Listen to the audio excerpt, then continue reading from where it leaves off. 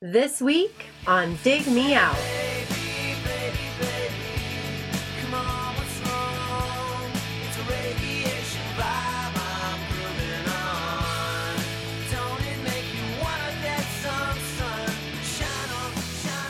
With your hosts, Jason Zia and Tim Minichi. Jay, this week we put up our review for a vote over at our Patreon page. It's the month of October, this first episode, and we let our Patreon subscribers choose one of 4 records to review. I know, Jay, that you were probably rooting for Warrant's Belly to Belly. I thought that was an interesting candidate on the list, but I was actually happy with the one that won.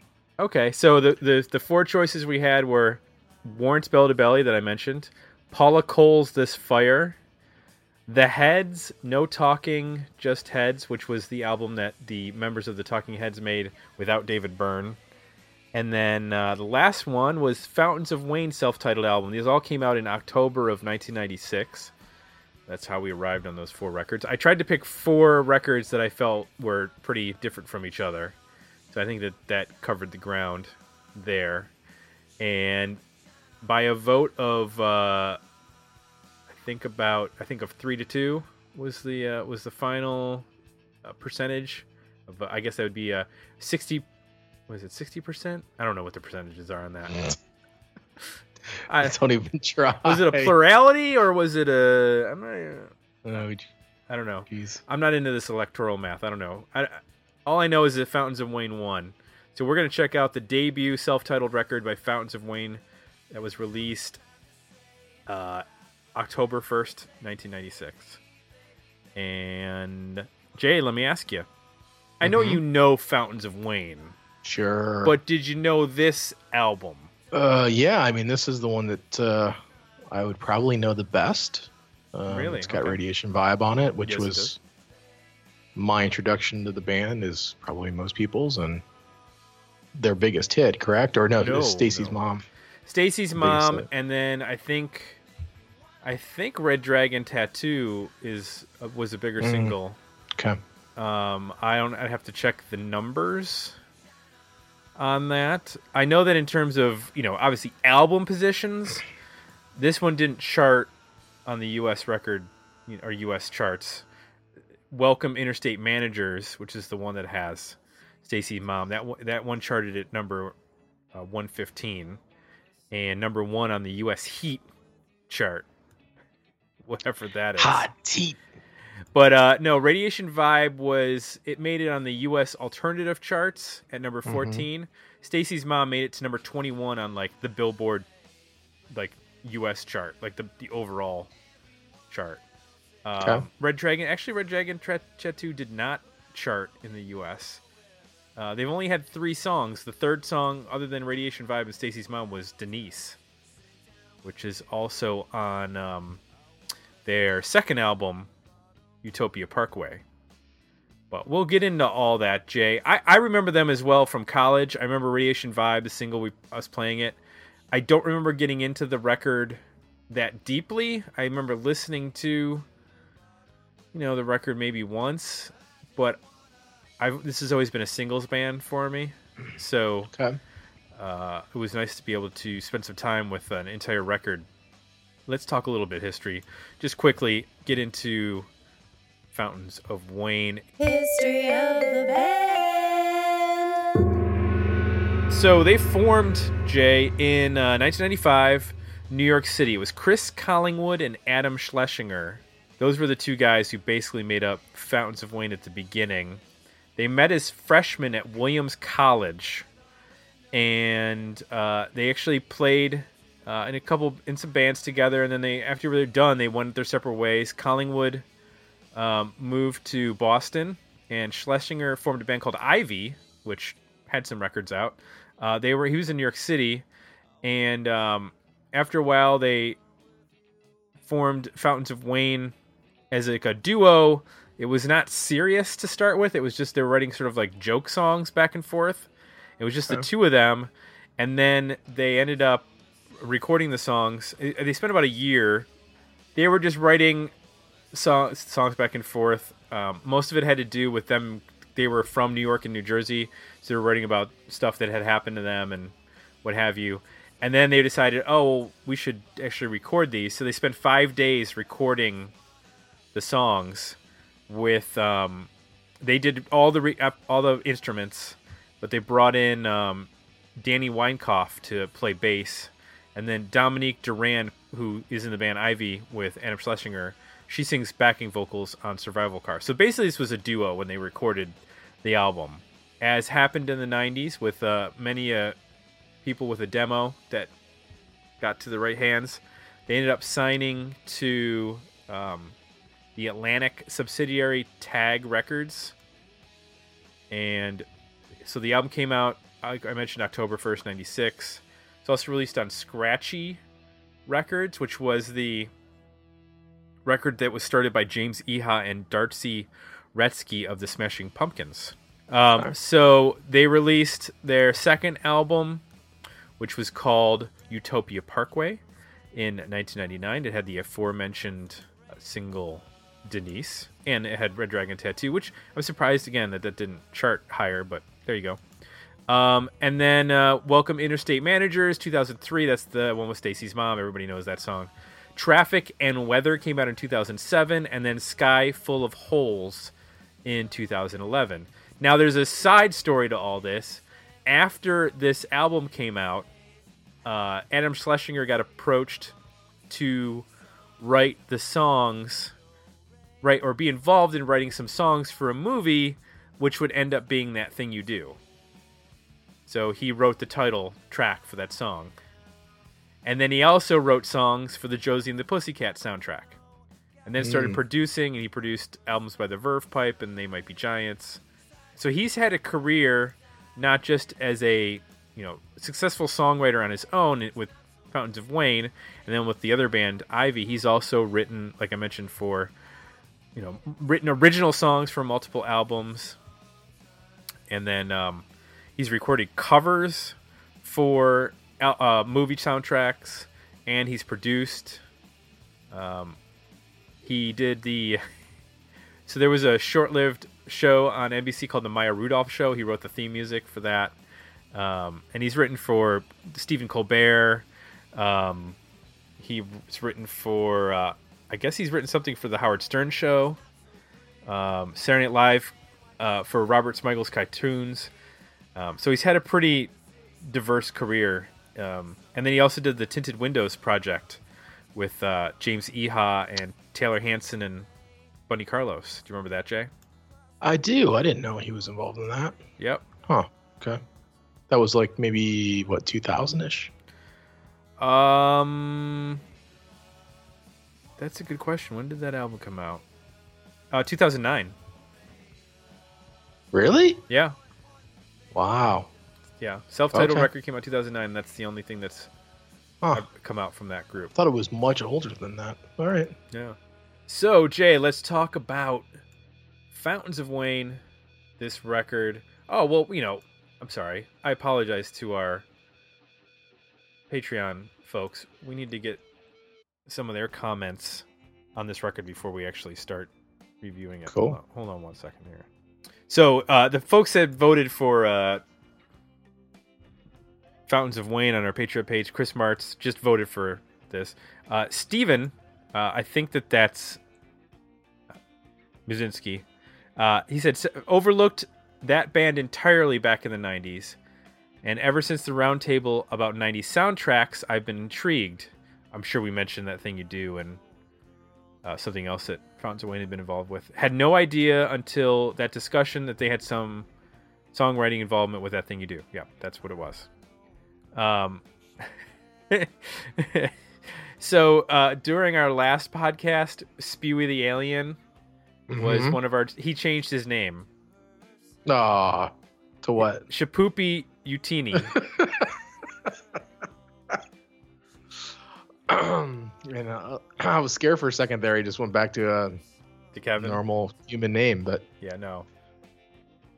So he said, unfortunately, the Josie and the Pussycat soundtrack was in the 2000s, so Fountains of Wayne was his choice. That's where we got our 3 picks of Fountain of Wayne right there. Okay. From our Patreon subscribers. I want to remind everybody, if you would like to be able to vote on our album reviews, you can also visit patreon.com/digmeout, and you can become a subscriber at either the $1 or the $2.50 level. And next episode is our 300th, and you can win a prize by being a subscriber at Patreon. So, and I've posted about that. You can go to our Facebook page or Dig Me Out website and read about how to win. Jay, let's talk about Fountains of Wayne, self-titled, eponymous, however you want to describe it. It's their first record from 1996. Jay, tell me one thing you liked about this record. Well, I mean, it's hooks galore, right? I mean, they're Yep. able to write a melody. They back it up with some great harmonies. You know, it's very much in the power pop, I think, area. I think there's some times when they come out of that a little bit, sometimes more successfully than others. But yeah, I mean, you can hear a very sophisticated songwriter who spent probably a ton of time listening to the Beach Boys and the Beatles and, you know, the standard Cheap Trick and the standard back catalog of power pop. So yeah, I mean, I'm always a sucker for that. You know, Yep. they get to the hooks fast for the most Yep. part. The songs are short. The whole record's only 37 minutes.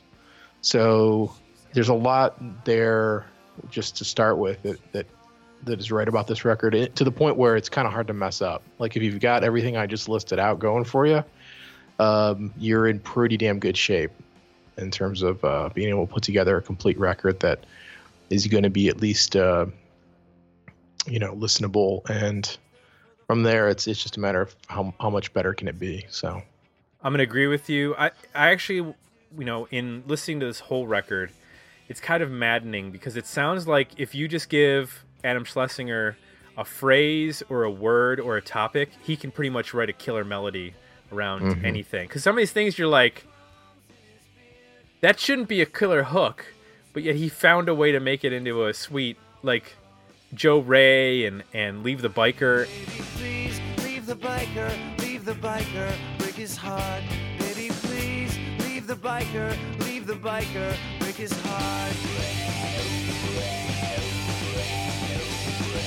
Now his friend leans over and says, looks like we got us a fag. I wonder if that guy's read one word that wasn't in a porno mag. And I wonder if he ever has cried, 'cause his kitten got run over and died. He's got his arm around every man's dream, crumbs in his beard from the seafood special. Oh, can't you see my world is falling apart? Baby, please leave the biker, break his heart. And it's like there's just these weird songs, and I understand that, you know, a lot of this stuff is kind of in jokes, so I'm not necessarily going to get everything. Joking around with Chris Collingwood, but man, there's just like hook after hook each song, and they're very tasteful with where they use the harmonies. This could have been way overdone with harmonies, but they smartly are pretty lean on them. I mean, there's harmonies on the record, but it doesn't go overboard and turn into like, you know, every line getting a harmony. So, and his voice it can be a little thin at times, but it works because they have a little muscle in the guitars from time to time, so it makes it, you know, there's been songs there's been bands where we've listened to, like, I guess you'd say power pop bands or poppy indie rock bands, and when the guitars are weak behind a weak voice, it really makes it sound, I don't know, odd. And it you know, there's not enough oomph there, but this record has it, and it's kind of shocking that, you know, it took them until 2003 to have kind of a breakthrough single, because, you know, Radiation Vibe is a great song that should have been a huge hit, but it wasn't. It was. I mean, it was a big college single, but I don't think it made the same dent on like MTV and commercial radio. Well, no, not compared to Stacy's Mom. I mean, that was next level. Which, I mean, we've had this conversation about these bands that are in the ballpark of power pop and how there's usually a tragic story here of never having the hit. Right. I mean, if you compare it to that, they were lucky to have one. So, right. There's been plenty others that we've talked about that weren't that fortunate. So, yeah, I mean, I think the muscle. I think you're right about that. I think either with fuzzy guitars or sometimes they do like some nice things with just layering of different like acoustic, electric, and then also even some keys and right and whatnot, which works really well. I think is like he's just got one of those voices that's like it's good enough. You know, yeah. It doesn't really stand out as being a problem at any point, and it doesn't really stand out as being spectacular. It's good enough to deliver those melodies. And then I agree. I think the harmonies are just right. They very easily. We've reviewed some other bands where they just overdo it. And it should be when you listen to a band like this with the way they use harmonies, where you don't even notice the first listen where they're at. It's just the parts kind of elevate and become richer and distinguish themselves, and then it takes a couple listens to go back and really pull apart. Like, oh, okay, there's 3 voices here, and there's 2 voices here, and it cuts out here, and so I think they do a pretty spectacular job of using that to their advantage and not overkilling. Yeah, and I think like a song, one of the slower tracks on the record, She's Got a Problem. Mm-hmm. It has sort of like a traditional or a simple little guitar line in the left channel, and then it has like this weird, I don't know if it's a keyboard or if it's another guitar or what's going on, but in the right channel it's got this like little like 2-note thing playing off of the main guitar line, and it's cool because it's like it's rhythmic but it's also melodic. You know what I'm talking about? Yep. Yeah, there's a couple parts on this record where there's sounds like that, and I had a hard time figuring out if it was a electric organ or piano running through a guitar amp or a guitar. I couldn't quite figure out what it was, but I know what you're talking about. Yeah, and I really like that aspect of the record because they took a few chances here and there with doing little weird snippets of sounds that, on a more straightforward power pop record, you might not get that if it's just guitar, bass, drums, and vocal. Barely gets home alive. She's got a problem, and she's gonna do something dumb.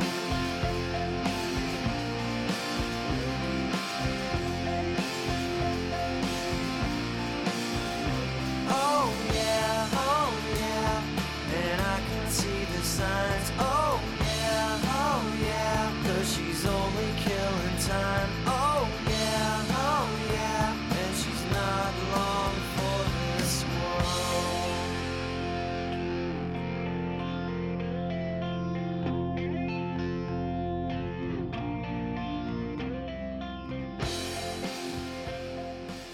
It sounds like they had time to screw around, when they weren't on a deadline with a label.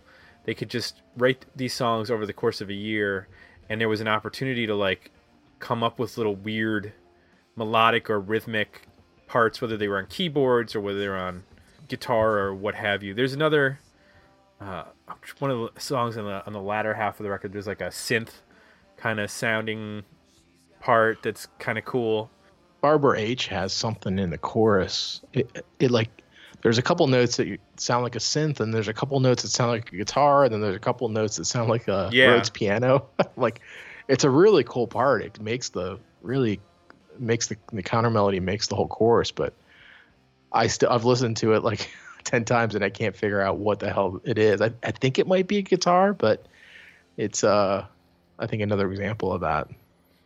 So And do you when they like- do pull out the synths, it's not like some of the, I think some bands will probably get to eventually reviewing here, where it's sort of like the analog synth sound became more popular at some point in the 90s, and some bands just went crazy with it, where it would just yeah, cut through like a laser. And they don't do that. Like when they do use it, it's very subtle. Like it fits in the mix and doesn't really jump out. I think that's the result of the Blue Album in '94 and Rick Ocasek. Like Yeah. people thought, oh, we can use synths again, Mm, and then they overdid it. that's a good point. So was there anything on this record that bothered you or that you did not like? Yeah, I mean, there was a couple things here that I think could be better. One would be there are spots. The songwriting is masterful in how it understands, good pop, radio-friendly songwriting. Mm-hmm. One aspect of that tends to be a part for a guitar solo, or breaks for instrumental parts.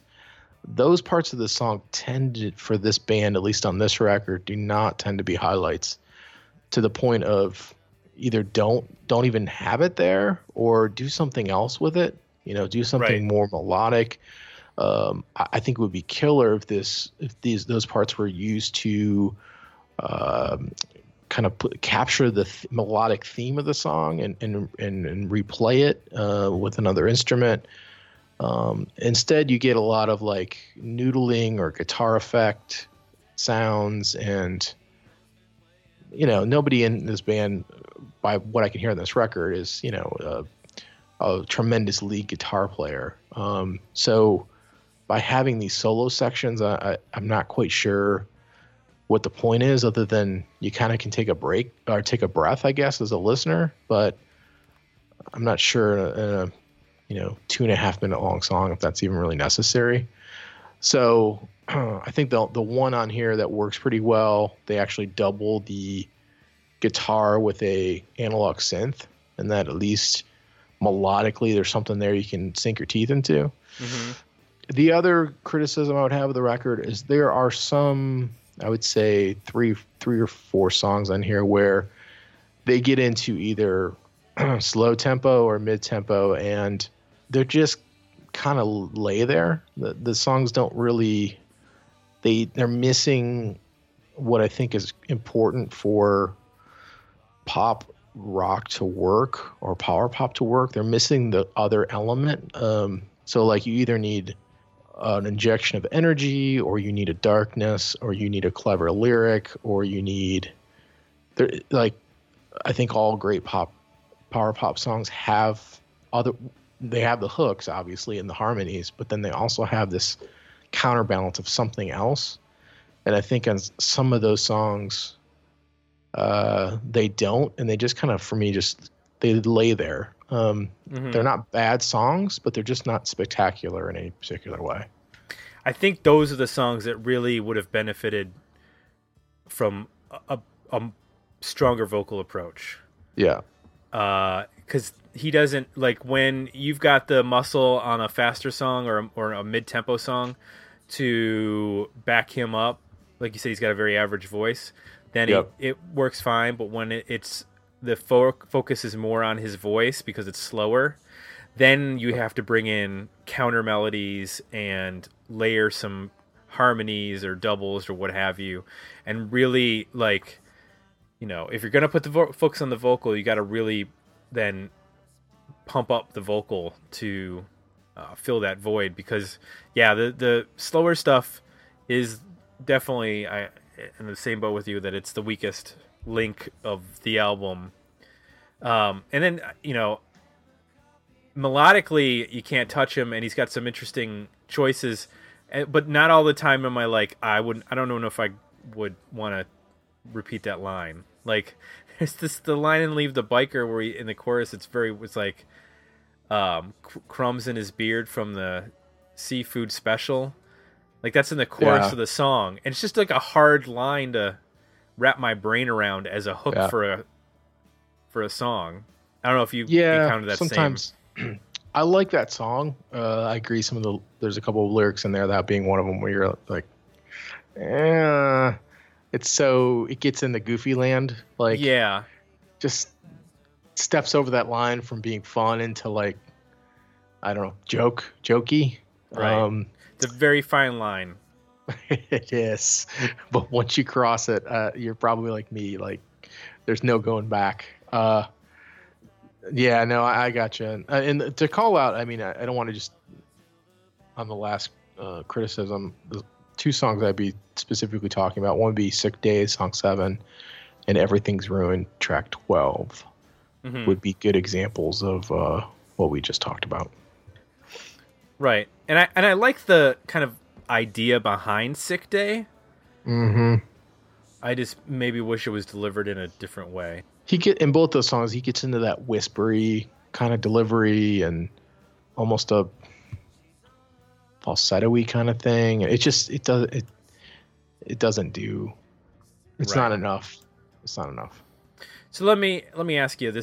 We haven't done this in a while, but it's something we've talked about in the past. Why do you think this didn't do better at commercial radio in 1996? The video got played at MTV a little bit, primarily the Alternative Nation and 120 Minutes, that kind of stuff. But it got a little bit of buzzbin, I guess, play during the day. But it wasn't really a big hit at commercial radio, and the band was pretty much ignored up until the Stacy's Mom single in 2003. So, what is it? Is it just a matter of timing? Because Radiation Vibe to me feels like a perfect radio single. Maybe it's too early, maybe it's too late. I'm not sure. What do you think? I felt like that song, I don't know, maybe it was just the radio station I was listening to at the time. I thought it got pretty substantial play, at least on the alternative station. I wanted to talk about that song for a second, in that it is unique on the record how musically it's constructed. It's very it sounds like loops. But I know it's not, but the way the guitars are structured, it sounds very like loop oriented, which is really cool in that it creates a quote unquote vibe. There's definitely like a groove to that song with the way that the guitars are layered in there, and they're very rhythmic. I guess is what I'm saying. And there's no other song like that on the record. I mean, I think it's pretty unique on this record, maybe even in their catalog, in the way that it's constructed.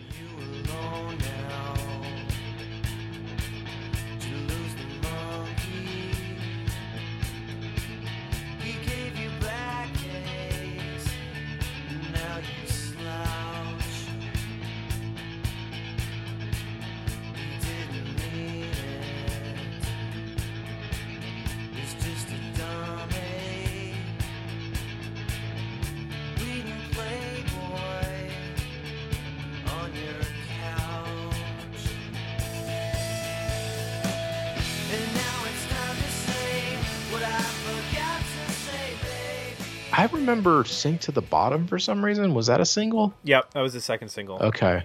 See, now and that song to me feels very. That might be the weakest song on the record for me, in that it could be any alternative band. Mm-hmm. It really doesn't enhance what they do best. It's got the loud, quiet, stereotype. Vocally, and even melodically, it's very average. So if that's the second single, I can kind of see where, this band, even though it's somewhat hooky in 96, I'm sure it sounded just, it sounded like right in place on alternative radio, but I think that was probably a problem in terms of, okay, what makes this band unique? The second single probably didn't help distinguish them very much. No, it's very much like Weezer, Toadies, Everclear. I mean, it's just, you could interchange that second single with any of those bands. Right. Radiation Vibe almost has like a blues riff if you break down what the guitar is playing. Right. That's the crazy thing about that song, is that it's built around a blues lick. Mm-hmm. So, and I think that's a strong first single. Potentially, they just didn't have a second single on this record to go to that really established exactly who they were and how they were different. That's really all I can think of of why they didn't get more momentum early on. And then, they, again, like a lot of the power pop bands that we've talked about, they get a core following and are able to sustain themselves without a big commercial success for a while. And they were lucky enough to finally find something that breaks through with Stacy's Mom, which, that has the lyric that I think you need to have a radio hit, at least at that time, where it's just right, immediately identifiable, memorable. The sentiment is something people identify with. It's, funny. Wasn't it used in a movie or a commercial or something? I vaguely remember it having some connection to something like that. Or maybe the video was, maybe I'm just thinking of how cinematic the video was. But anyway. Talking about Radiation Vibe? No, Stacy's Mom. Oh, Stacy's Mom was used. Oh, geez. I mean, from what I remember, it was used in a couple like commercials. Yeah. Like ironically, I'd have to I guess look. there was a movie called Stacy's Mom. Huh. Was there? Oh. Yeah. Wonder when did the movie come out? 2010. Oh, okay. So it was definitely based on. Well, not based on, but. When four young teenagers fall in love with their friend's mother, their homework isn't the only thing that starts to get hard. Are you serious? Enter prepubescent sexual angst with Tommy, Mark, Roland, and... Yep. 2 stars. Well, 2 stars. That's not bad. Sorry, no. 3.6 out of 10. So, yeah, I mean, they didn't have the... Wait. At this point... You forgot the most important use of Stacy's Mom. Imran Khan. Okay, who's that? Handsy on Howard Stern. Okay. They changed the lyrics to the chorus to Imran Khan, which is his real name. Imran Khan has got it going on. Yeah. That's good. All right, so Jay, let's talk about our overall ratings for this record. Worthy album, better EP, or decent single? Where you at? I'm at a worthy album. I think there's it's only 37 minutes. I like about 7 or 8 songs in here quite a bit, and the rest of them are pretty solid. Even though they might not be as good as the others. So I'm gonna sell a record. I'm gonna agree with you. Do you want to mention that this was re-released by Yep Rock Records on vinyl, so you can find this re-released on a nice piece of vinyl if you are so inclined. I think that there's, even though it's only 36 minutes, I think you could probably trim 2 songs, make it 10 songs, 30 minutes, and it's a pretty solid record. I don't really have any complaints about length, like we mentioned at the top, so keep all that just the way it is, and the running order is fine, all that kind of stuff. But the 2 slower songs that you mentioned, Sick Day and Everything's Ruined, are probably the ones 2 that would go for me. So that is our review of Fountains of Wayne 1996 self-titled record. If you have thoughts on this record you'd like to share, head on over to our Facebook page, our Twitter, digmeoutpodcast.com, or join us at Patreon to discuss at patreon.com/digmeout. And of course, this is episode 299. Coming up next episode, it's our 300th. We're going to be speaking with the author of the book Dig Me Out from the 33 1/3 series. And if you are a subscriber at Patreon, when the clock strikes midnight, the day that album's released, at the end of the day, everybody who's a subscriber at Patreon will have a chance to win that book. Jay, do you think I should do it the same way I did with the vinyl failure release, where I get on Periscope and do an awkward video from my basement? That was scary, man. Don't do that again. Okay, sorry. I'll rent a bingo hall next time, and we'll get a nice big wheel, and I'll put everybody's name in there and spin it. I don't know. Expecting you to kill something. or expose yourself or something. Oh my God, I'm not Buffalo Bill down here. Jeez, this is the Silence of the Lambs. It looked a little bit like it. Okay. All right. Thank you everybody for tuning in. For Jay, I'm Tim. We're out. We'll be back next week with another episode of Dig Me Out. Thanks for listening. You can support the podcast by becoming a Patreon subscriber at patreon.com/digmeout or requesting a review for the 2016 season at our Request a Review page at digmeoutpodcast.com.